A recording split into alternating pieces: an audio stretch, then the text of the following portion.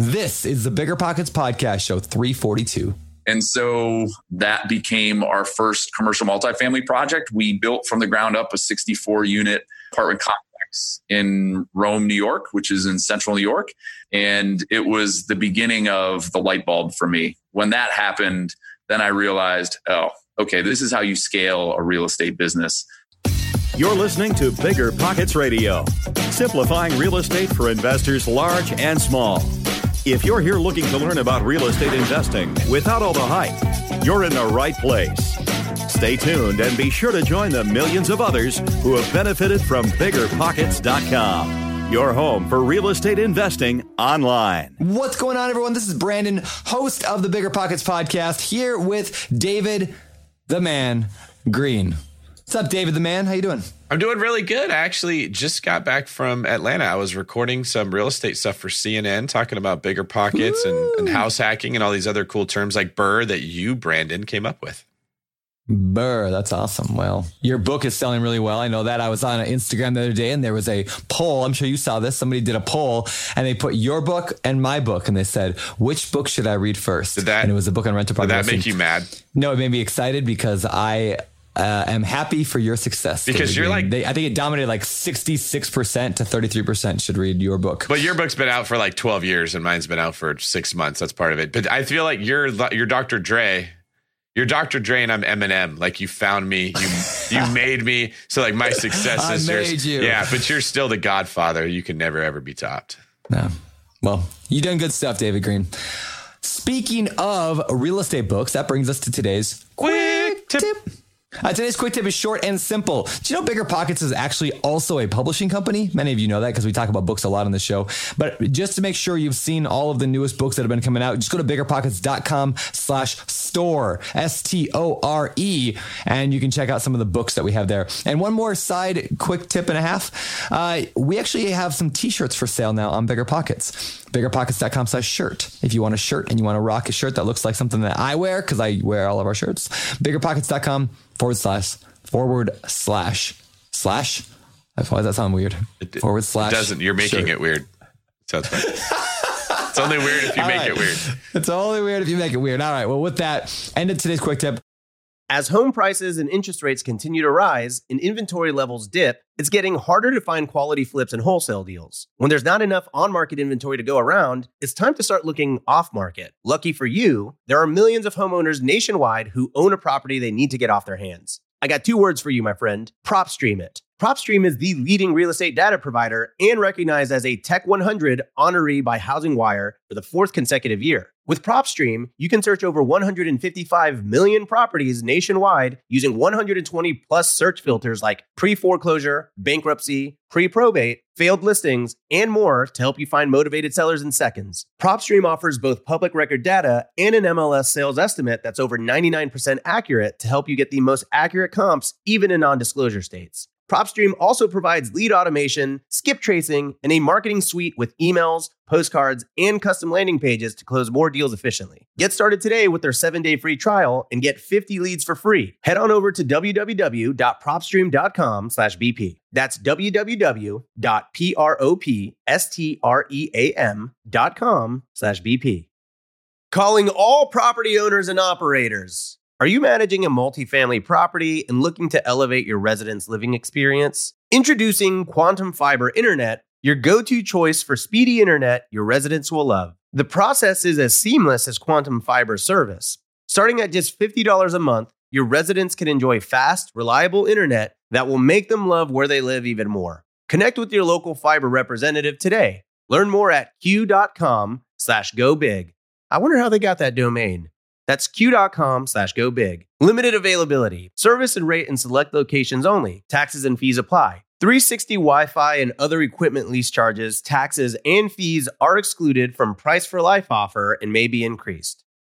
Want to dive deep into commercial real estate, entrepreneurship, leadership, and the economy? Tune into the Walker Webcast, hosted by the CEO of Walker & Dunlop. one of the largest commercial real estate finance and advisory services firms in the nation. As an unparalleled leader in commercial real estate, CEO Willie Walker frequently appears as an expert on major platforms like CNBC and the New York Times. He's even been on the Bigger Pockets podcast network too. On the Walker webcast, you'll hear from guests like A-Rod, renowned economist Dr. Peter Linneman, and experts from Walker & Dunlop's capital markets, research, and investment sales groups. So fire up the Walker webcast on your favorite podcast app or join live on Wednesdays to see Willie interact with his guests. Plus, you can always catch the replay on demand afterward. Stay ahead of the curve with insights for life from the Walker webcast. Learn more and subscribe to the Walker webcast at walkerdunlop.com/pockets. And be sure to follow Walker & Dunlop on all your favorite social media channels too. That's walkerdunlop.com/pockets. And now, without further ado, we want to bring you into the interview with Chris Benson. Chris is an awesome real estate investor, done a lot of different things, everything from buying rental properties. He got to 20 units, hated it, and then he shifted and pivoted over to apartment complex. He actually built one. You're going to learn all about that. That's crazy. And then he shifted to something that a lot of us haven't talked a lot about or thought a lot about, and that's self-storage. Mm-hmm. And he goes into a lot of the benefits and the good and bad of that. And that's really, really fascinating. Also, he talks about his, I guess, one of the biggest lessons he's learned about cold calling and how some of the best opportunities he's got in life comes from cold calling. All of that and more here on the Bigger Pockets podcast. So without further ado, let's get to the interview with Chris Benson. All right, Chris, welcome to the Bigger Pockets podcast, man. Good to have you here. Thank you so much for having me, David, Brandon. It's a pleasure. Awesome. The pleasure is ours. All right. That was very creepy the way you said that. I'm not going to lie. The pleasure is ours. All right, Chris, tell us about yourself. I mean, how'd you get into real estate? Walk us through that beginning journey. Yeah, so I think mine's an interesting one. So my background, when I came out of college, I worked for a B2B sales company. So ADP, for your listeners out there, maybe who are selling some B2B stuff, it was a payroll company. And that was my first job out of school, slinging payroll to companies with less than 50 employees.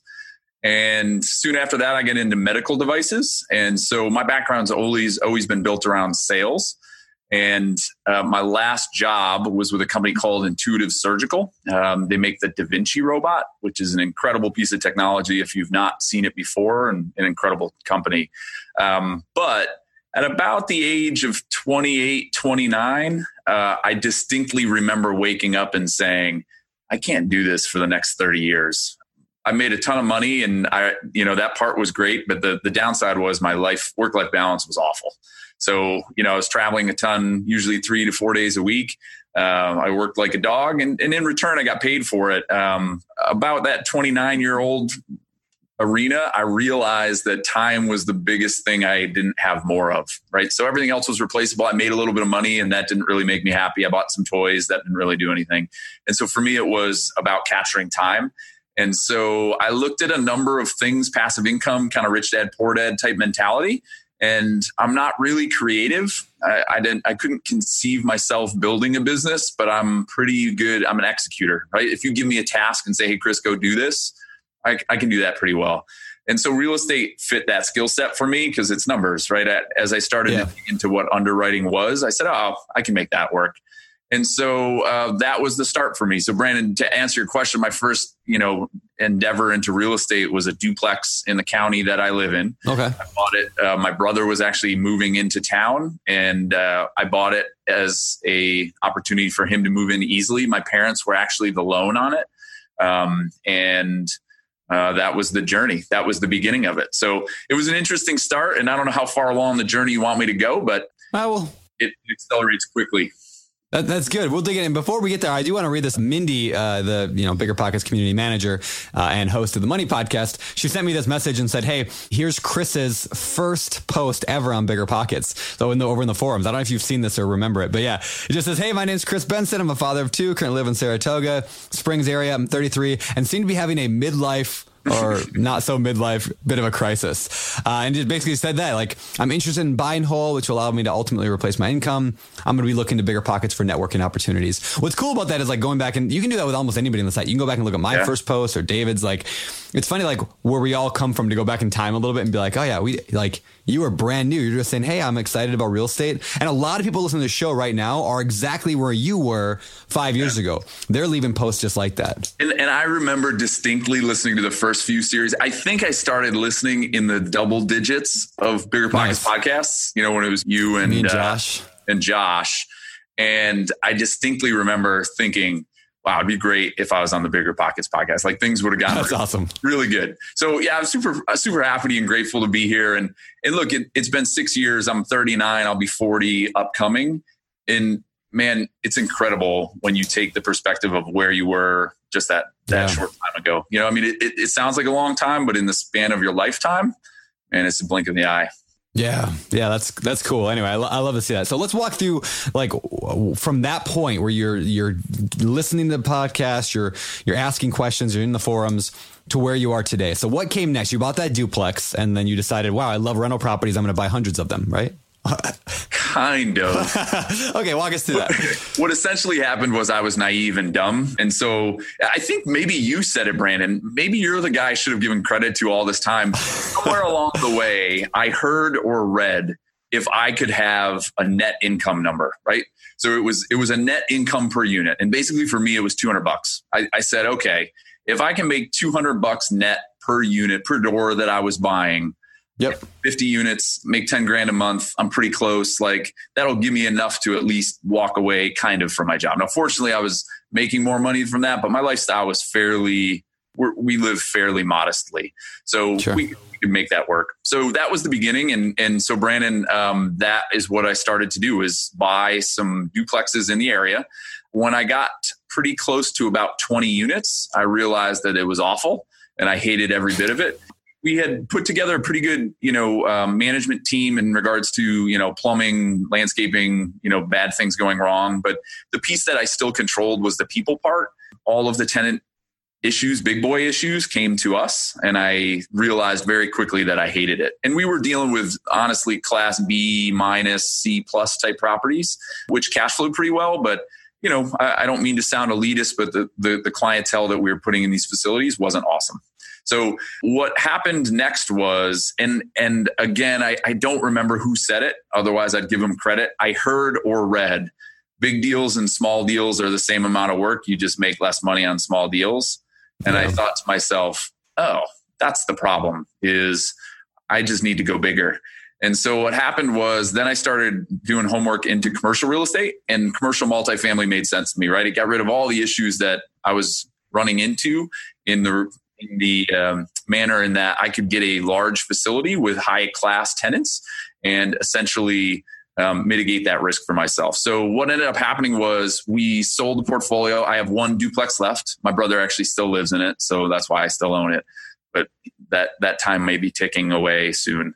But we have one duplex left. We sold all that. And how I got started in commercial multifamily was I called a guy that I went to church with when I was a kid. He owned a construction company. And I said, his name's Steve Buck. I'll give him a little plug. Buck Construction in Whitesboro, New York. And I said to him, Steve, I want to build an apartment complex. What do you got? And it was a cold call. I literally hadn't talked to Steve in 15 years. And he said, hey, interesting you called. There's a piece of land in a town not too far from where I grew up in. The municipality wants to do something there. Come have dinner with me. And so a long story short, that became our first commercial multifamily project. We built from the ground up a 64-unit apartment complex in Rome, New York, which is in central New York. And it was the beginning of the light bulb for me. When that happened, then I realized, oh, okay, this is how you scale a real estate business. So that was the beginning of the big boy real estate. All right. So I want to dig into this. I don't think, unless David, you can maybe think of one, but I can't think of any person we've had on the podcast ever who built an apartment complex. Maybe there was, but I can't think of anybody. You're giving me it's always people that buy something and then fix it up later. Yeah, you'd be the first one who built one. All right, so I didn't build anything. Well, no, I solely relied on Steve's expertise. I mean, honestly, and this is something for everybody listening, is the partnership thing for me has been unbelievably valuable. I know what my skill set is, and the details that go along with a development project. That's not me. So I had, honestly, Brandon, I went in naive. That's the first thing. And then secondly, Steve and their company have been a fantastic partner for me. My role was really the equity in the deal. And I had a wife who was very risk tolerant and was willing to risk our life savings on doing this. But yeah, it was an incredible journey, incredible learning experience. Still to this day, we own it, and it's still an incredible learning experience. Okay, so let's walk through some of those. Like, what does it cost to build a 64 unit apartment complex? Yeah, so it was in an interesting town. So Rome, New York used to have an Air Force base there. It was called Griffiths Air Force Base. And in the late 80s, the Air Force Base went away. And so the town got decimated. I mean, 40% occupancy rates, rent growth obviously went down the tubes. There's been no new development there in 20 plus years. So when Steve told me, hey, it's in Rome, I said, you're out of your mind. I just listened to Brandon Turner tell me about all the good metrics I need to build something. This is not where I was going. And what ultimately happened was the land was dirt cheap. We literally bought a cornfield. There's 104 acres. We have option on 52 of them. And it's a cornfield essentially in the middle of the city. Like, it's surrounded on all sides by residential. You're a mile and a half from where the Air Force Base used to be. And the Air Force Base is now a tech park. So they have almost 6,000 employees there. And they've done all kinds of tax incentives to bring tech people in, high paying jobs. And nobody lives in Rome because there's no housing. So our pitch for the original business plan was we were going to build Class A, or in that market, you can call it luxury housing. Think hardwood floors, granite countertops, steel appliances, 2-bed, 2-baths. And we were going to be the only game in town because from a rent comp perspective, we're 40% more than what the market was sustaining. But if you wanted to live in Rome and have an apartment that had granite countertops and stainless steel appliances, there was only one place to go. So we built it in 16 unit phases. How many? 16 units? Yeah, 16 unit phases to make sure that our hypothesis was correct. Because that's smart. I have one question about that. When you're going to build 16 at a time, it does make sense because you're basically saying, well, I'm only taking 1/4 of the risk if it doesn't work. The problem is you have to run in the infrastructure for that entire thing and develop the land. Did you develop it all at once and then just build the 16 units at a time? Or did you run the infrastructure for 16 of them and have to do that every single time? So how the land was set up, basically, without drawing you a picture, there are essentially 2 phases on the front piece of the parcel. We ran the infrastructure to there, built the first 2 phases, and then ran the infrastructure to the second part of the parcel, and then ran the infrastructure, sewer, water, electricity there. So we had, when we started doing phase 3, the infrastructure was there for phase 4. And when we started phase 1, the infrastructure was there for phase 2. Split that in half, David, where the risk was still there. But we were almost 100% confident we could fill 16 units. But when we got to 32, we were like, I don't know. Let's see what happens. And we kind of rolled the dice, and it's worked out really well. So one thing I like about this is it confirms or gives evidence to something I've said many times on the show before. I'm a big believer that, and what I like to say is that even C-class tenants watch Chip and Joanna Gaines, or C-class tenants, D-class. I mean, even I would go to people who live in a D-class area still watch HGTV. And so what I mean by that is, like, if you can provide luxury, quote unquote, luxury housing. In other words, just a better than what's offered in an area that usually doesn't get that because everyone ignores that. I tell the story often. My 4-plex that I bought for my daughter Rosie is in the worst neighborhood of my town, but it's my best performing rental and never has vacancy. I get way higher than everybody else because some people just want to live there, and they are good people that live in those neighborhoods. So when you can provide that better than average or better than everybody else has, because again, if you live in San Francisco or New York City or whatever, you're going to have your pick of nice places that have, a butler at the door. But yeah, when you can provide those things. Anyway, that's cool that it worked for you. But so what went right? What went wrong?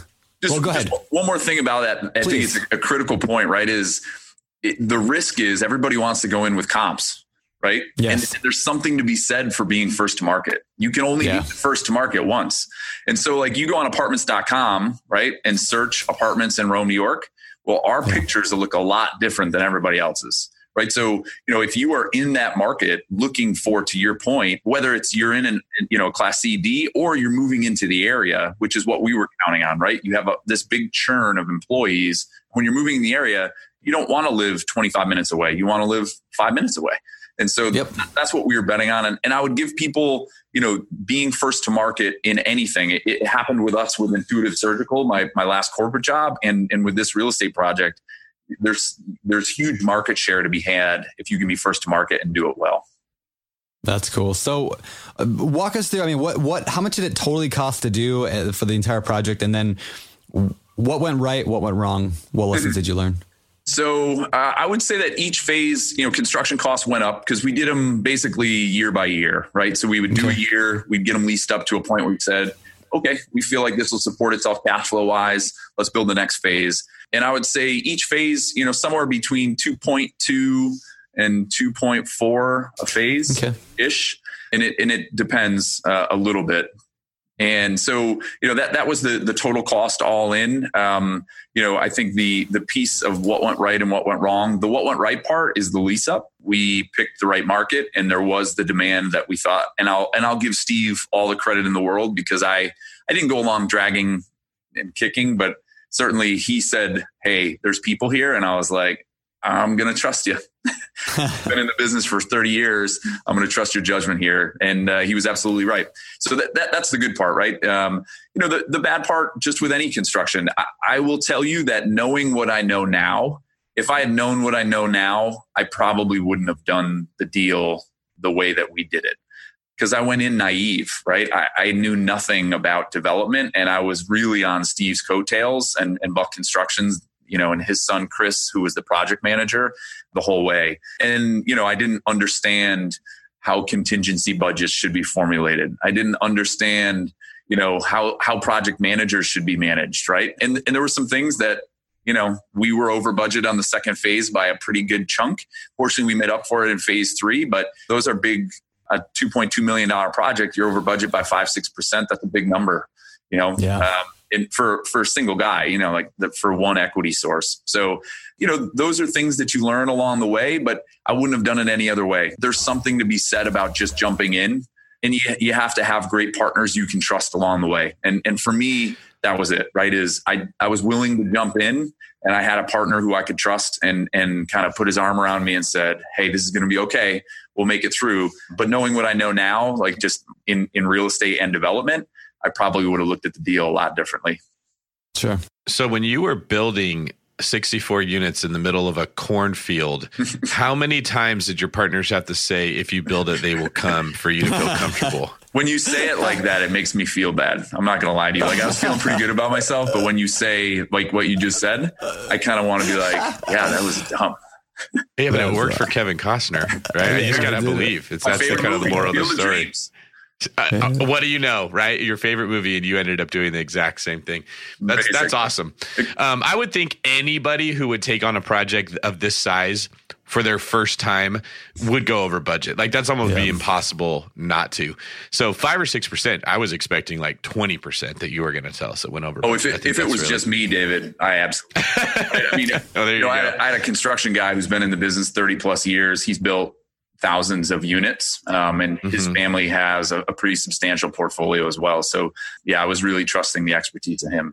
If you had trusted me, I'm pretty sure I'd have been bankrupt.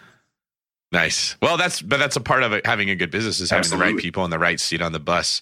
Okay. So what came next? Where did you end up doing after that? And where are you now with your portfolio? All right. So in the middle of building that, I had a friend that I grew up with who syndicated a condo project in South Boston. And I didn't even know what syndication was. He called me one day and said, hey, I need to raise $900,000. I'm going to flip this row house in Southie. And I said to him, where do you get the $900,000? Like, it's not your money. Where are you going to get it? And he's like, oh, you can syndicate it. I was like, what's that? And so when he told me how syndication worked, and I'll give him a quick plug too, because he's exploded. I don't know if you guys know about South Boston, but that market has been unbeliable for the last 10 years. Ever since Good Will Hunting came out, right? Everybody wants a piece of it. A little bit after that. Good Will Hunting is still pretty rough. But he runs a company called City Point Capital, and they're doing huge commercial development deals now. But when I saw syndication, that's where I said, oh, I'm a salesperson, right? That's what I do, right? That's what I know. That's what my skill set is. And when I realized that people wanted access to this asset class, that's when I said, that's what I'm going to go do. I'm going to go raise other people's money that will allow me to accelerate much quicker. And I'm going to just build my own apartment complexes. That was my first step, David. And what ultimately happened was, as the 64 units came online and I saw the operations, which we were running originally, we were doing it ourselves. We were our own management company because I wanted to understand and see how the business worked. And then we very quickly third-party managed that out. When I did that, I realized I hated operations. I wanted nothing to do with that either. Not too dissimilar than what we did in our duplexes that we had owned earlier. So when I realized that, there was one more light bulb that hit for me. And it was, I met Joe Fairless on Bigger Pockets. Nice. And realized what he was doing. And I said, oh, there are commercial operators out there who will take equity and in return give you back end ownership on their projects. So I had accumulated a fair enough size group that wanted to invest alongside of me. I had a lot of my peers who knew what I was doing and said, hey, next deal, I want to be involved. And that's where it really came together for me. Was then I realized I don't want to be the operator and I'm going to make mistakes, but I can go partner with a professional real estate operator, whether that be multifamily. And that's where we started, was in multifamily. And they've already made the mistakes. You know, I'm a professional salesperson. That's what I've done for the last 20 years. They've done multifamily for the last 20 years. And so for me, David, that was my next. Was I said, I'm going to go find 2 or 3 operators that I really like operating in markets that I love. And I'm going to raise money for their deals and earn back-end ownership and in turn cash flow off of that. And so that's what we did. And we invested in quite a few multifamily projects in Atlanta, Phoenix, Dallas, the Fort Worth Metroplex. And that was really the start of what I was scaling. Why I left my job was I realized that people wanted access to an asset class that was non-correlated to the stock market. And I was playing to my skill set. I knew enough from an underwriting perspective where I could underwrite an operator, and then I could bring that to myself. And I was investing alongside in every deal, and also my peers, you know, who wanted a piece of that asset class as well. Yeah. So here's what I love about this. It just shows like this tremendous self-awareness that you have. In other words, like you were like, I don't like, I mean, your whole story is this, right? I don't like owning these duplexes or these small properties. Okay. I know that about myself, so I'm going to make a change. A lot of people will live in their garbage like life that they don't like for decades, right? It's like, oh, I hate owning these rentals. I better keep owning them. Or I hate this job. I'm going to keep working this job forever, or whatever it is, right? So you were like, I don't like this. I'm going to change it. So you try something else. Okay. That was all right. I learned some stuff. I don't like that. I'm going to try something else. And so you're constantly figuring out, what do I like? What am I good at? And then you said, hey, I'm a sales guy. I'm good at the sales side of stuff. Well, how can I use my skill and put that into practice so I can start getting cash flow without that? So recently, a similar story. So one of the best wholesalers we've ever had on the show, Lance Wakefield, and I started talking, and he's got this tremendous good skill at finding good deals. And I'm like, he's one of the best I've ever known at finding deals. So basically I just said, well, why don't you find deals for me? And that's all you do, and you bring me deals. And so that's how we kind of formed this mobile home park thing that we're doing right now together. It's because he recognized what he's good at. I know what I'm good at. David, I know what you're good at. Chris, you know what you're good at. And so by understanding what you're good at, it actually makes work fun. It makes like things enjoyable because like you're doing what you're good at. Like if you're constantly doing what you're not good at, you're just never having fun. And then what's the point? So anyway, I love that about your story. Brandon, it's a great point, right? Why not do what you love to do? There are people who do what you don't want to, right? I mean, Upwork is a great example. Like you can go on Upwork and hire anybody for anything, you know, and those people exist in real estate too. And for me, that's been my whole journey. And to where I am today in the storage piece, I did something really well, and that skill is translatable. What you did differently than other people is others are waiting to find what they think their skill is before they start. And you jumped in and did it. And we're like, well, I didn't like that part. How do I leverage that off? Or how do I find a partner? You knew what needed to be replaced because you took action.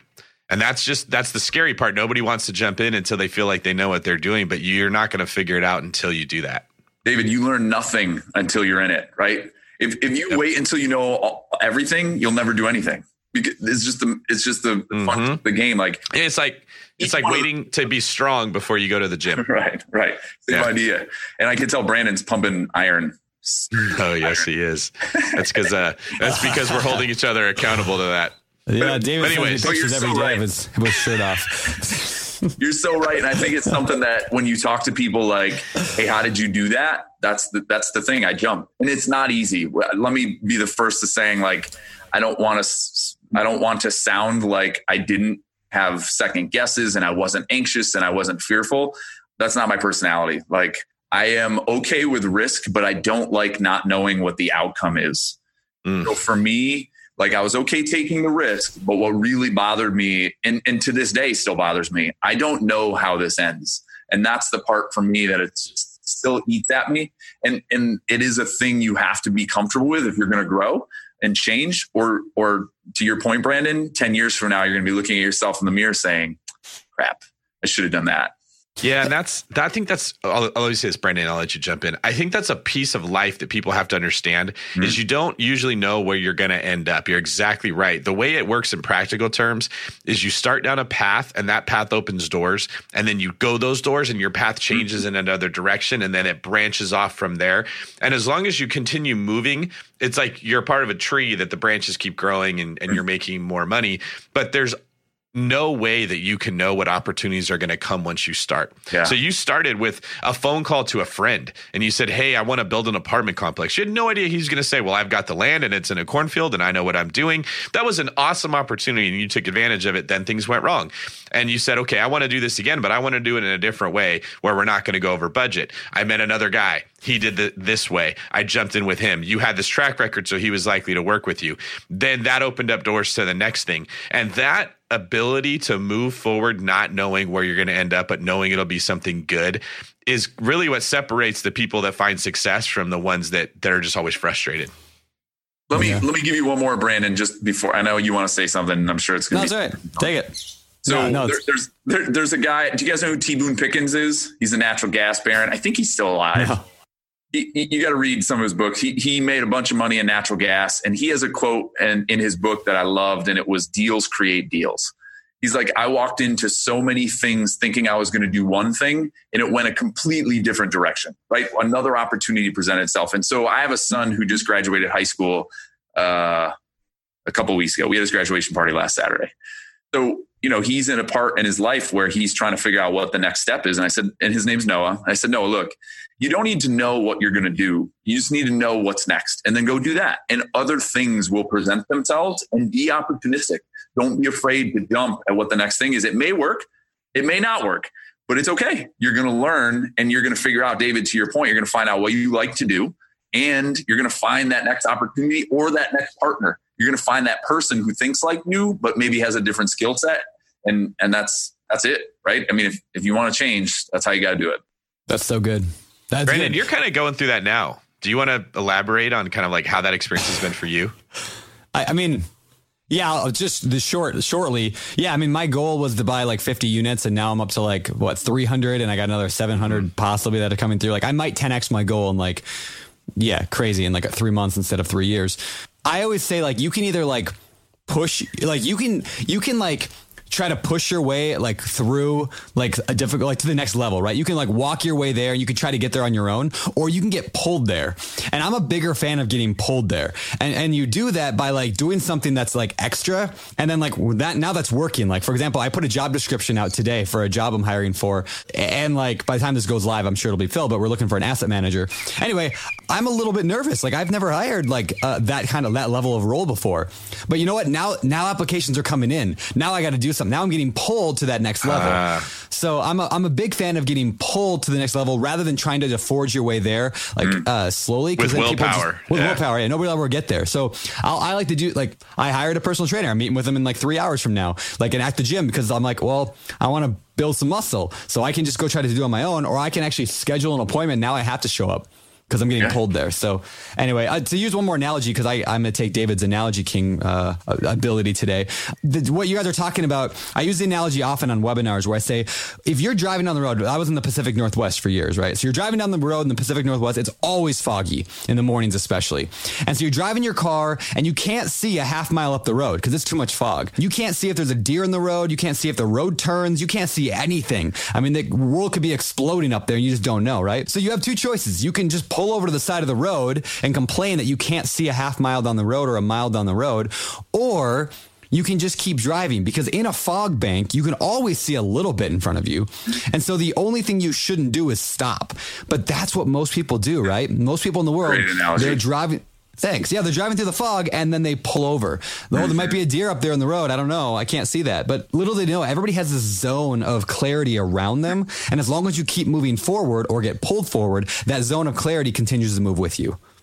That's a great way to think about it. Thanks. David, I don't know if you were the analogy king before, but he's taking the cake on that one. Lights out. He does that. That's how Brandon is. He does it with quotes, other people's quotes. He takes them. He takes your ability as the analogy person. It's all right. What I always say is, I wish I could remember who I could give credit to. I know who it is. I just don't say it. Then people. Brandon's going to steal that too. That's going to be how you know a quote bite is coming. He's going to, I wish I could remember who said this, but, and then he's going to drop it. A wise man once gave an analogy about a fog bank and driving through it. I've heard that before. I've definitely heard that. This show is sponsored by Airbnb. Did you know that a long time ago, before I ever started my real estate business, I turned one of my first primary residences into an Airbnb? And that's the extra income that I needed from Airbnb that gave me the confidence to go out and work for myself and eventually quit my 9-to-5 job. And now I have dozens of Airbnbs all over the country. I've even partnered up with the old David Green on a recent property in Scottsdale to take our portfolio to the next level. And of course, we host it on Airbnb. But you don't need to be a full-time real estate investor to start on Airbnb. As a matter of fact, I was self-managing 10 properties while working my 9-to-5 job, so I know anybody can do it. Think about it this way. You're looking for extra income and going on a vacation. Wouldn't it be great to rent out your space and let your property pay for itself while you're gone? I did this one time. I pitched my wife and my roommate, because we were house hacking, on the idea of renting out our home, and it paid for all of our expenses on a trip to Mexico City. So go and give it a try. It might just change your life, just like it did mine. And I really do mean that. Your home might be worth more than you think. Find out how much at airbnb.com/host. We're always looking for ways to improve, searching for better. But when it comes to hiring, the best way to search for better is by matching with quality candidates. If you need to hire, you need Indeed. Indeed is your matching and hiring platform with over 350 million global monthly visitors, according to Indeed data, and a matching engine that helps you find quality candidates fast. Ditch the busy work. Use Indeed for scheduling, screening, and messaging so you can connect with candidates faster. And Indeed doesn't just help you hire faster. 93% of employers agree Indeed delivers the highest quality matches compared to other job sites, according to a recent Indeed survey. Leveraging over 140 million qualifications and preferences every day, Indeed's matching engine is constantly learning from your preferences, so the more you use Indeed, the better it gets. Join more than 3.5 million businesses worldwide that use Indeed to hire great talent fast. And listeners of the show will get a $75 sponsored job credit to get your jobs more visibility at Indeed.com/biggerpockets. Just go to Indeed.com/biggerpockets right now and support our show by saying you heard about Indeed on this podcast. Terms and conditions apply. Indeed.com/biggerpockets. Need to hire? You need Indeed. Whether you need to buy or sell, or you're just obsessed with looking at homes for sale, Redfin's got you covered. Redfin updates their listings every 2 minutes to help you see new homes first. And they give you personalized recommendations based on the homes you like, so you can find a home that's just right for you, whether that's a cabin, a craftsman, or a castle. With the top-rated Redfin app, you can favorite homes, share listings with others, and schedule tours even on the same day, with a local Redfin agent who can help guide you through the whole home buying process. And if you're looking to sell, Redfin agents have the experience to help you get the best price possible for your home. That's because they sell twice as many homes as other agents. With a listing fee as low as 1%, Redfin's fees are half of what others often charge, which means you'll have more money to put towards what matters most to you, like your next home. In fact, last year, Redfin saved home sellers $127 million. No matter where you are in your real estate journey, Redfin can help. Download the Redfin app to get started today.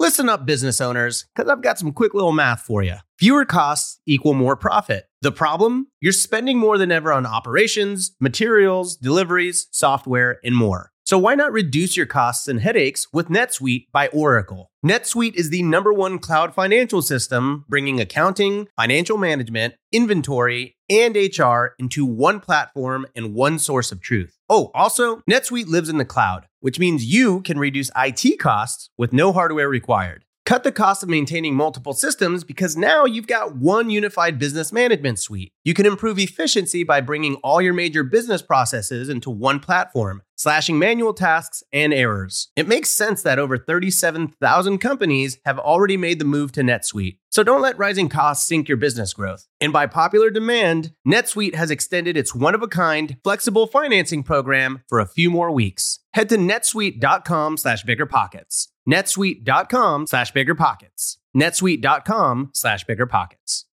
So walk us through, Chris, where are you at today? I mean, what is your focus today? What have you been working on? Are you still doing the raising money primarily? Where are you at? So I made a huge turn about a year ago. So let's use the fog analogy. So about 3 years ago, one of the operators that I had raised money for came back and said, hey, we're done buying multifamily. And I said, what? They said, market cap's too tight. Everything's dropped too much. We're not comfortable with the value we've created. And I think they've only bought one deal since then. Now, the company has over $1 billion under management, so they can afford to wait, right? And so for me, that was a big catalyst to say, oh, maybe I should be thinking about other asset classes. And so I started going out and doing some homework on other asset classes that I wanted to be a part of. There were two that I focused in on. One was self-storage and the other was senior housing. I think the runway in senior housing is a little longer because there's a lot of demographic information supporting it. Yep. There's 10,000 people turning 65 a day. So there's a little bit more of a runway, but what I fell in love with was storage. And I'm going to give you my three pillars for storage. A lot of our investors ask this question is like, why storage? And these were literally the three things that I wrote down and said, this is the reason I want to be a part of self-storage. And one is the returns. And I can send you the link to where I got this data. It's the National Association of REIT data. I don't know if you guys have ever looked at NAREIT. But it's an it's an incredible database. They have 25 years worth of data of all the publicly traded REITs, and you can look asset class by asset class. You can look at timber REITs, healthcare, anybody who's got a publicly traded REIT, it's in this data set. So I looked there, and storage in the last 25 years did just under 17%. And when I saw that number and then compared it to apartments was just over 13, which is still fantastic. But I said, I always thought multifamily was sort of the end all be all. And so that was my first, oh, wow. And then the second one was what I always look at is what happened in the last recession. So I believe that the markets are cyclical. Everything that's going to happen has already happened. You just have to look back far enough to see it. And so for me, it was looking at what happened in the last recession, 2007, 8, 9, storage lost less than 4%. And so apartments, it was close to 7. The S&P 500 for a little bit of baseline was down 22%. So for me, that was the big aha moment. I said, okay, returns were fantastic, did really well in the last recession. And then the third piece, and this is why I am where I am today, and this is where I think the biggest opportunity is in storage, less than 25% of the market is owned by 6 REITs. Well, it's 5 REITs and one publicly traded company called U-Haul. Everybody knows them. Yep. So they own about 20-25% of the market. The rest is all over the board. Well, it's not all mom and pops. There's regional operators. Like okay. I'm a partner in Reliant, and we're a regional operator. We have 48 properties. Okay. But there are still a ton of mom and pops, Brandon, to your point, which provides, as you guys know, huge opportunities just to run the facilities like a business. Yep. So that was for me why I made the jump into storage was I knew there was a runway. And my belief is that institutional capital is always going to find yield. And right now they are pouring money into multifamily. The cap rates that you see in multifamily deals are embarrassing. I don't know how anybody's making any money. Yep. But just like you, Brandon, with mobile home parks, you're hoping the same thing, right? That institutional money is slowly coming into mobile home parks. Yes. And the same thing is happening in storage. So I believe that there's this window of, 3 to 5 years, which is based only in gut, where we can build a monster portfolio in storage and be there for the exit on the back end as more institutional capital pours into the space. So that's really how I got to storage. How I got to Reliant, David, is an even better story than the first cold call. My best opportunities in my life have come from cold calls. And so what happened was I was an investor first with this company. And how I got to them was I started calling the list of the top 100 self-storage operators. I didn't call the 6 REITs because they probably didn't need my money. But I just started calling people and saying, hey, I have a little bit of equity. I'm interested in the space. Do you guys need cash? And so I met a bunch of self-storage operators, and one of them was Reliant. And I fell in love with the team that runs Reliant. And so I was an investor first. And then about a year ago, one of the principals and I sat down to dinner. We were going and looking at a property, and he needed help raising money. And I had quit my job. And I said, oh, I raise money. And so we worked long story short. We worked out a partnership where I came in at the company Reliant Investments, and my job now is essentially to raise capital to fund our portfolio acquisition. That's so cool. Yeah. Again, it goes back to what you do best. You recognize like the cold call thing and building the connections with people. Like that's what a sales guy kind of does. Right. But like, I don't know, I think that's awesome. Very, very cool. I guess how you shifted that, as well as how you move from one to the next, getting involved with people, learning, you invested with them first, then became, actually part of their company. And now you're doing, self-storage. How many units total does Reliant have now? Do you know? Yeah, we have just under 30,000. Wow. Just under 4 million square feet. It's 48 properties, primarily in the Southeast. So Florida, Georgia, Carolinas, Arkansas, Alabama. We got a little portfolio out in Colorado, but we're just third-party managers there. Yeah. Yeah. That's fantastic. I love the stories on the podcast here, because you just hear like no two stories are the same, right? Like everyone's got their unique journey and they're figuring it out based on what they like, what their skills are. You figure out you fit in really well there, and now you're doing that. And by the way, all those reasons you shared on why you like self-storage, yeah, that's exactly what I've been thinking with mobile home parks. Is like, I look at these multifamily, I'm invested in multifamily funds as well. I like multifamily, but I look at them and I'm like, there's so many operators out there that are relying on aggressive rent raising at a time in the market where I'm not sure we can aggressively rent raise. Maybe we can, I don't know. Aggressive, cap rates staying super low forever. There are all these things that are like, every deal I look at from these large multifamily, like everything has to go right in order for them to make a lot of money, which it very well might. And that's what they're claiming. Everything's going to go just fine. But if the market does start to shift, how do we hedge against that? And that's exactly why I am getting so heavily into mobile home parks, and I'm creating a fund there, because I got to hedge against that with something that's going to do well no matter what happens. And I think you're thinking the same thing. Yeah, Brandon, I mean, you bring up a great point, right? With mobile home parks, people don't leave. Yeah. Right? It doesn't matter. It doesn't matter what happens in storage. And it'll be interesting to see what happens in this next correction. But the hypothesis is Americans don't get rid of stuff. Yeah, they don't. You catch them on the way up. They're buying things, they put it in storage. And then when they downsize, they don't get rid of their stuff. I can't tell you how many units I've been to where the things in the units are worth less than a month's worth of rent. Yeah, yeah. But people continue to pay us rent. Yeah, it's great. That's the same way that gym owners make money, is they just start taking the money every month, and you don't even realize it's happening. So, David, my wife owns a gym. Look at this. Maybe having a theme here. It's about 15%, right? 15% of the people who pay you every month actually come to the gym every 3 days. It's crazy to me. Well, I want to point out something that I think is really smart about what you're doing, other than the stuff you just mentioned, just the psychology side. You and Brandon are both investing in conservative asset classes, comparatively speaking, in an aggressive market, which is what Warren Buffett says to do. Is you want to be fearful when others are greedy, and greedy when they're fearful. When you're in a market where everybody else wants conservative assets, like a recession where everybody's afraid, that's really when you want to be really aggressive. Yes. And most people, they just get it the backwards way because it's easier to follow the herd. But what you guys are doing is you're recognizing cap rates are so compressed. How is anyone making money? It's really just all this institutional money that is like, it's pushing them down. It's fake. It has to have somewhere to go, and it's just taking over like the blob, just getting bigger and bigger, right? And you guys are like, well, let me get out of the way of this train that could be coming right down the pike at me. And you're buying in conservative asset classes that other people are ignoring. Well, I can almost guarantee you that when we have a recession and all of these companies that bought at a 3 cap, now they have some vacancy they weren't expecting, or their investors want to pull their money out because interest rates went back up and they can go get a CD in a bank for 6% instead of the 4% return they're getting on whatever, that you're going to go buy those assets. That's when you're going to make your aggressive moves.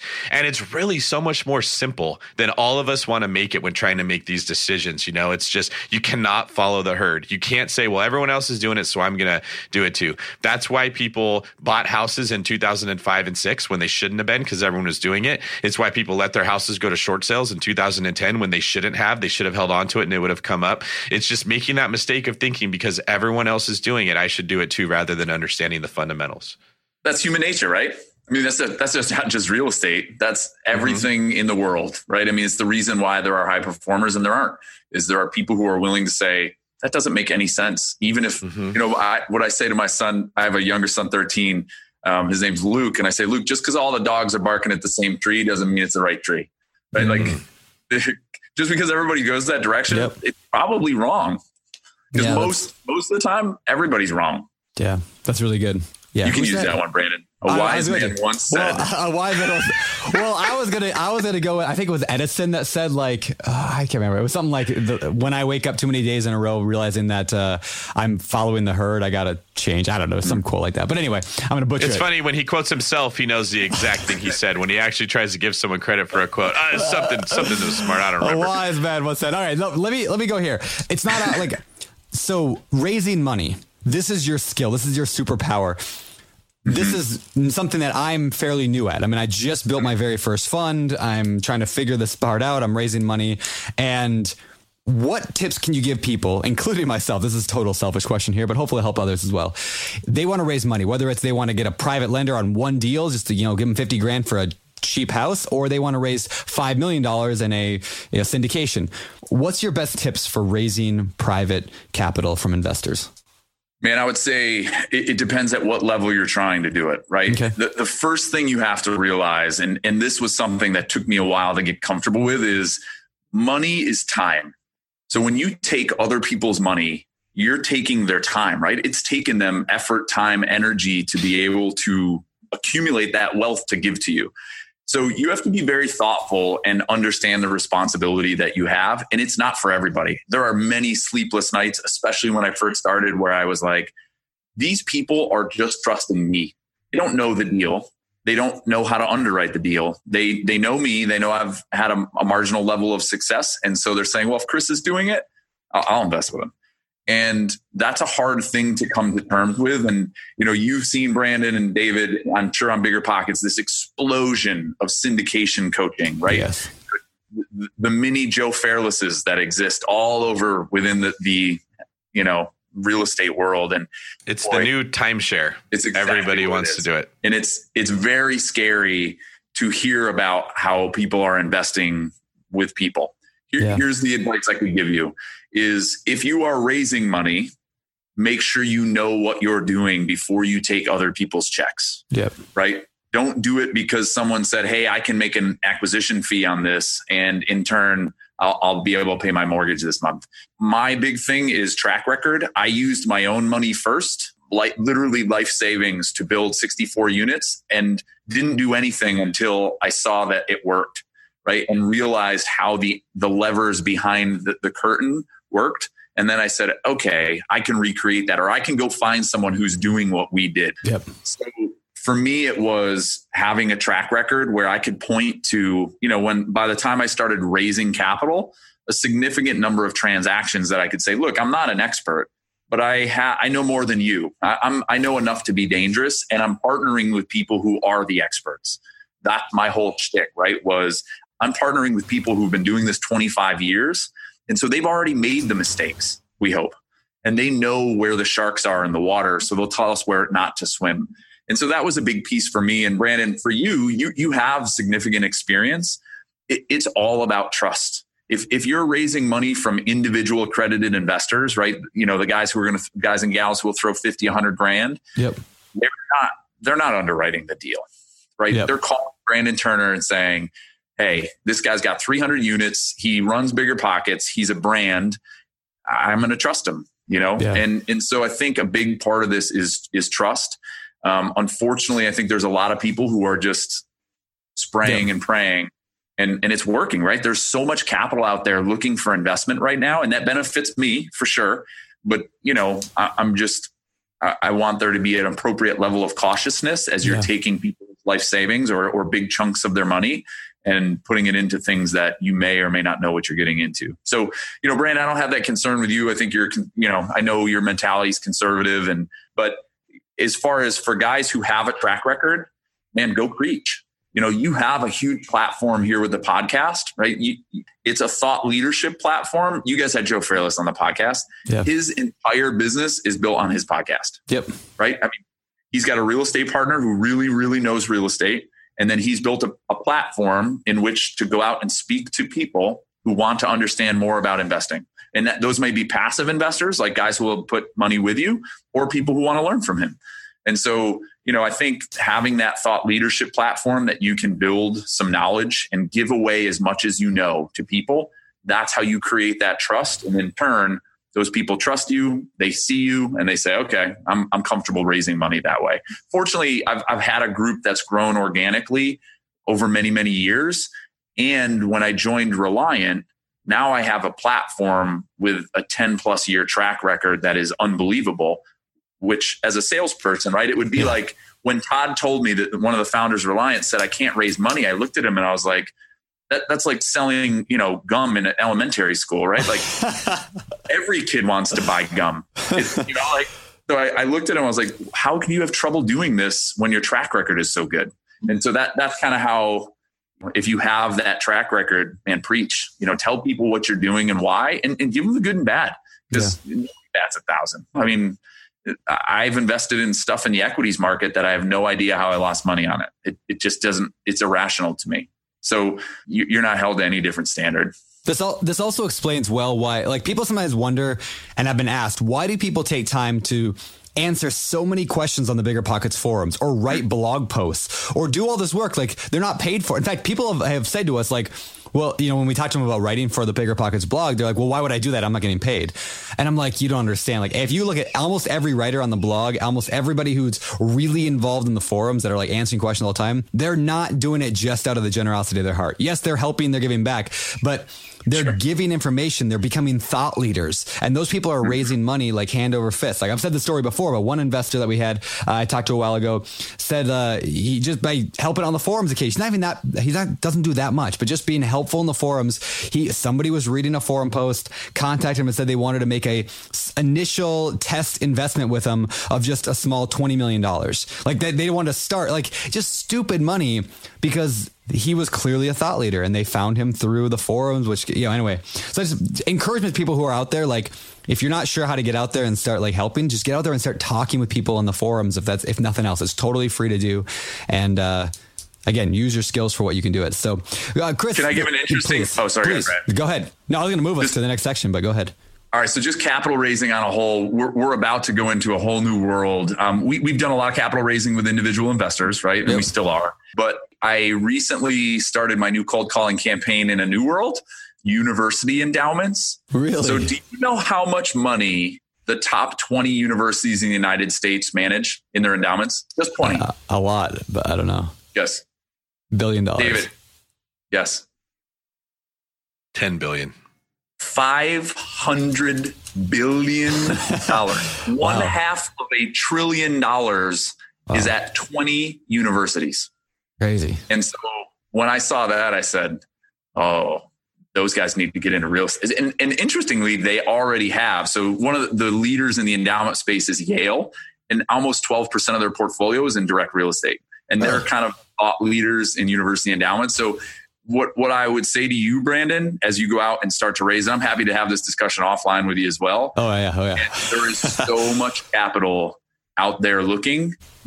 So we've talked to Yale. They will not deploy less than $75 to $100 million per investment, because they manage 30 plus billion of capital. Yeah. So anything less than that isn't worth their time.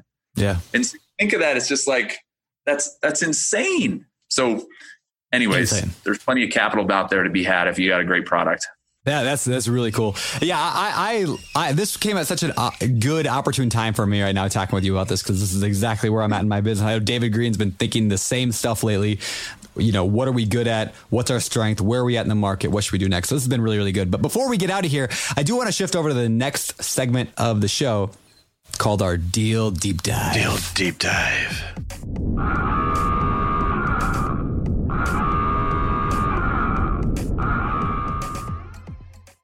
All right, the deal deep dive. This is the part of the show where we dive deep into one particular deal that you've done.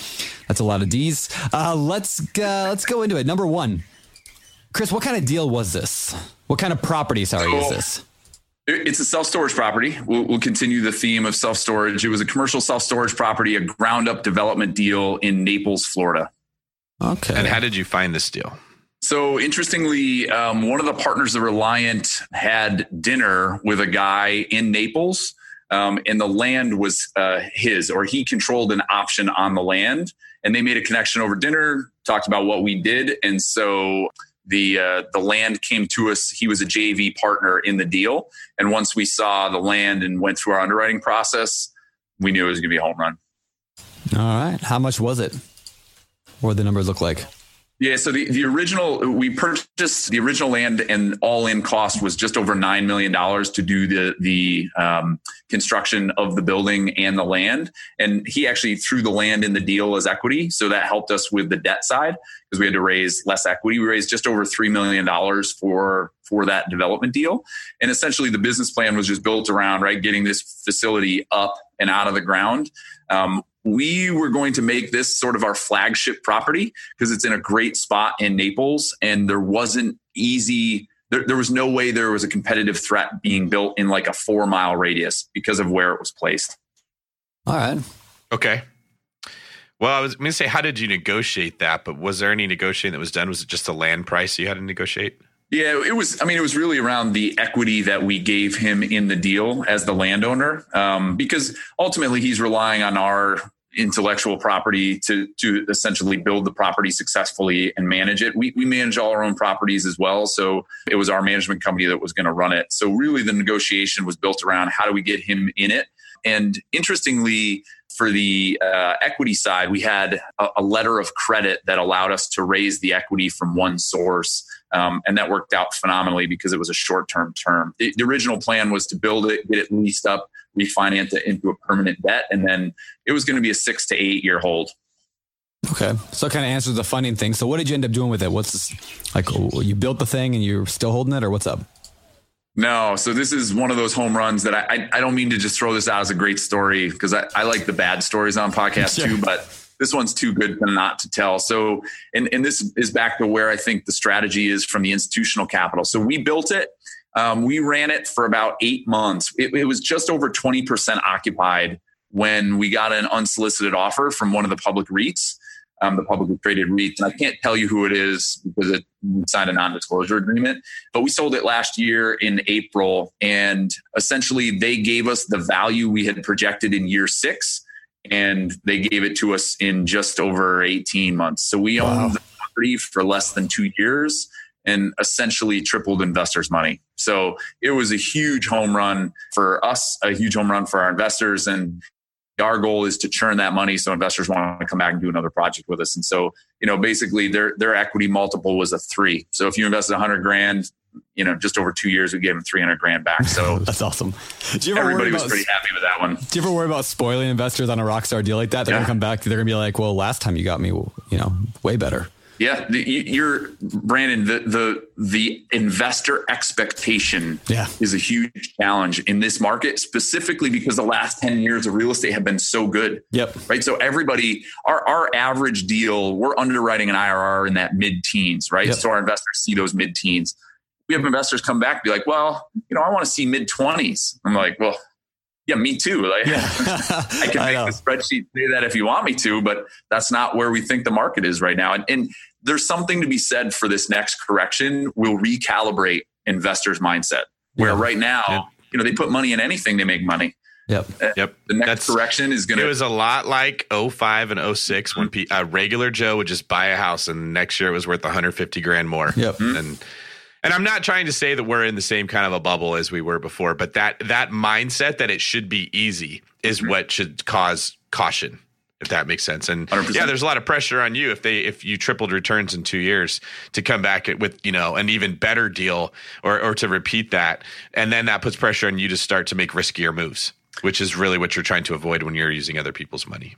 Fortunately, David, we're in a position where the track record's long enough and we're not underwriting to those numbers ever. Right. I mean, this one we've been the beneficiary of a compressing cap rate in the asset class. right? So our average IRR on the 20 deals we've sold is just over 45.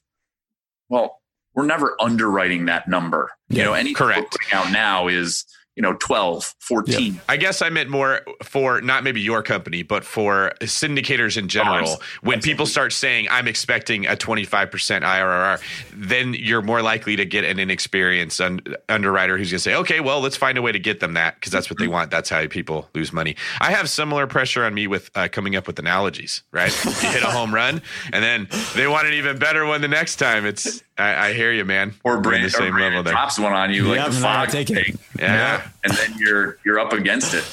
Exactly. I have an identity crisis. Why am I here if he can do this too? This is the only thing I was bringing. All right. Awesome. Last question. What lesson did you learn from this deal? Be opportunistic. This was a deal that the land part was a huge pain in the butt because of it was just a challenging negotiation. And there were a lot of times that we were about to walk away, but we were steadfast in the opportunity that existed in this particular space, right? I was trusting that, Todd operationally knew that storage was going to work here, but I knew market-wise there was nowhere else to go. It was kind of a similar pitch to the apartments. If you wanted storage in this corridor and there was a ton of residential development, it was right here. And for us, how we look at everything opportunistically, David, where, people ask like, well, what's the plan? Are you going to hold 6 years, 8 years? Well, we're going to hold until we can create the value we told you would. Right. Yeah. So if we can turn it sooner and get your money back to you, then we're happy and you're happy. Right. So I think for us, we're an opportunistic operator where we'll look at anything. And like I said before, deals create deals. You never know where you're going to go as long as you're open-minded and say, hey, let's look at it. We'll turn the rock over and see what's under. Yeah. Yeah, that's good. That's good. All right, dude. Awesome deal deep dive. Yeah, self-storage fascinates me. If I wasn't so focused on the mobile home park thing right now, I would definitely go more into there because I think it's a fantastic model. I think it's good at this time of the market. And I don't think people are getting less junky in their lives. Like they're just getting more and more crap. So, all right, very cool. Yeah. So I'm going to skip actually the fire round today, the questions from the Bigger Pockets forums, because actually like half the questions we had pulled, we've already covered today. Like what are the best tips for approaching private lenders? So we're going to skip that for now and just head right over to the next segment, which is the world famous Four.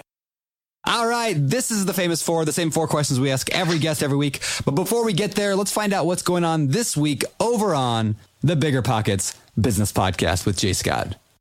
Hey guys, this week on the Bigger Pockets Business Podcast, we have a guy who's previously appeared on this podcast. His name is Jesse McHugh, and we dive deep into how he solved the biggest headache he was having in his property management company. And he did that by starting his own cleaning business. We talk all about how he used technology and systems to scale past 100 employees to grow that company. Don't miss this great episode, and don't forget to subscribe to the Bigger Pockets Business Podcast. We'll see you on Tuesday. All right, with that, let's get to the famous four. Number one, what is your favorite real estate related book?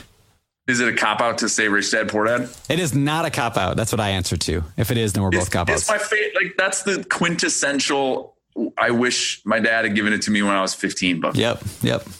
Sorry. I'm right there with you. It's all right. All right. Okay. The only thing better would have been to say my book, but whatever, I don't care. I don't care. Move on. He may have a chance to redeem himself. What is your favorite business book?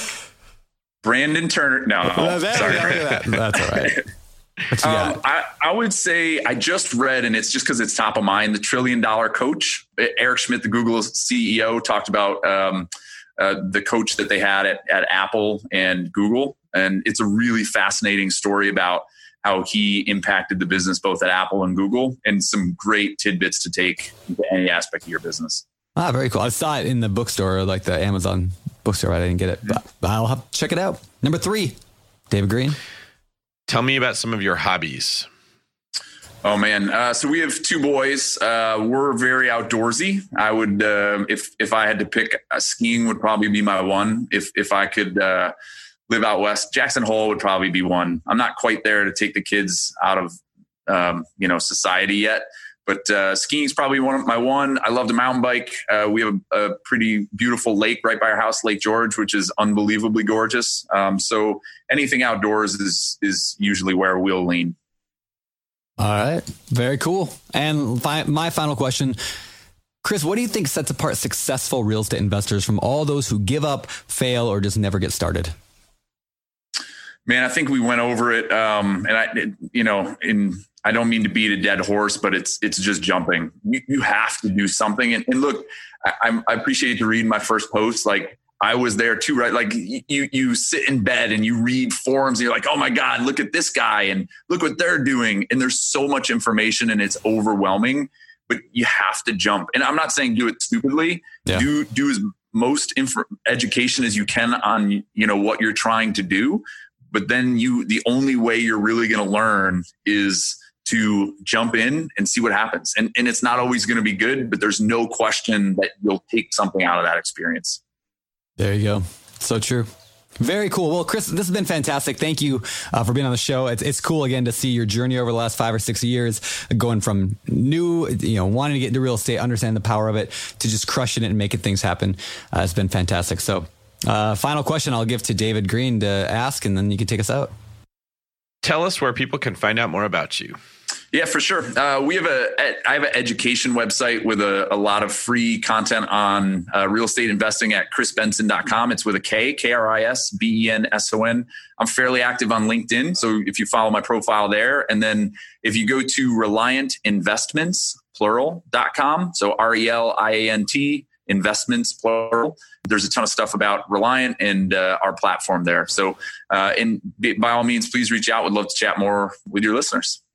Awesome. Awesome, dude. Thank you very much. And we'll see you around. David Greene, take us out. That was amazing. Thank you, Chris. This is David Greene for Brandon, my analogy sidekick Turner, signing off. You're listening to Bigger Pockets Radio, simplifying real estate for investors large and small. If you're here looking to learn about real estate investing without all the hype, you're in the right place. Be sure to join the millions of others who have benefited from BiggerPockets.com, your home for real estate investing online. There's a reason small multifamily investing is so popular in the Bigger Pockets community. With just a 3.5% down payment, you can own up to 4 different units. Think about it. If you house hack and live in one of the units, you still have 3 different groups of tenants helping you pay down your mortgage every month. 4 kitchens and bathrooms you could renovate to increase your property value. 4 different Airbnbs, medium-term rentals, or other rental strategies that you can try in one property, all in just one transaction. Of course, the question is, where do you find a small multifamily property that you can actually afford? Which market and which deals are best for you? Once you close, how do you manage it, optimize it, keep scaling, and living your life without being tied down to 4 leaky toilets or 4 fussy tenants? All great questions, my friends. All to be answered in the upcoming Small Multifamily Bootcamp with Chris Lopez and Leka Devatha. So if you're serious about growing your portfolio with this highly efficient strategy, head to biggerpockets.com/4, FOUR, today and join us in the Small Multifamily Bootcamp. See you there. The content of this podcast is for informational purposes only. Past performance is not indicative of future results, and all host and participant opinions are their own. Investment in any asset, real estate included, involves risk. Use your best judgment and consult with qualified advisors before investing. Only risk capital you can afford to lose. Bigger Pockets LLC disclaims all liability for direct, indirect, consequential, or other damages arising from reliance upon information presented in this podcast.